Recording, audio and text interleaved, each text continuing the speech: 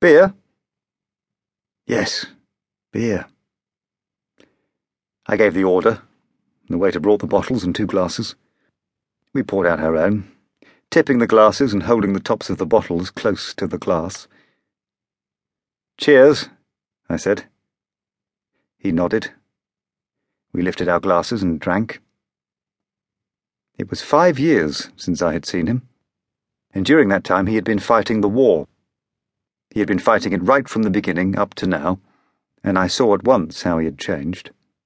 From being a young, bouncing boy, he had become someone old and wise and gentle. He had become gentle like a wounded child. He had become old like a tired man of 70 years.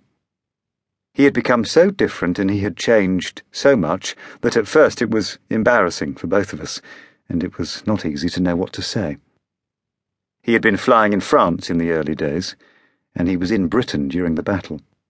He was in the Western Desert when we had nothing, and he was in Greece and Crete. He was in Syria, and he was at Habania during the rebellion. He was at Alamein. He had been flying in Sicily and in Italy, and then he had gone back and flown again from England. Now he was an old man.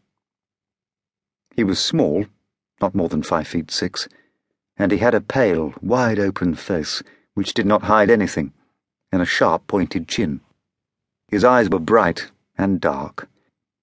They were never still, unless they were looking into your own.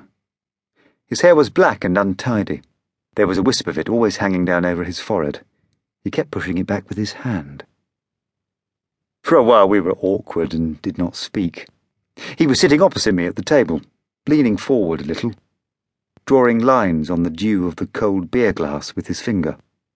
He was looking at the glass, pretending to concentrate upon what he was doing, and to me it seemed as though he had something to say, but that he did not know how to say it.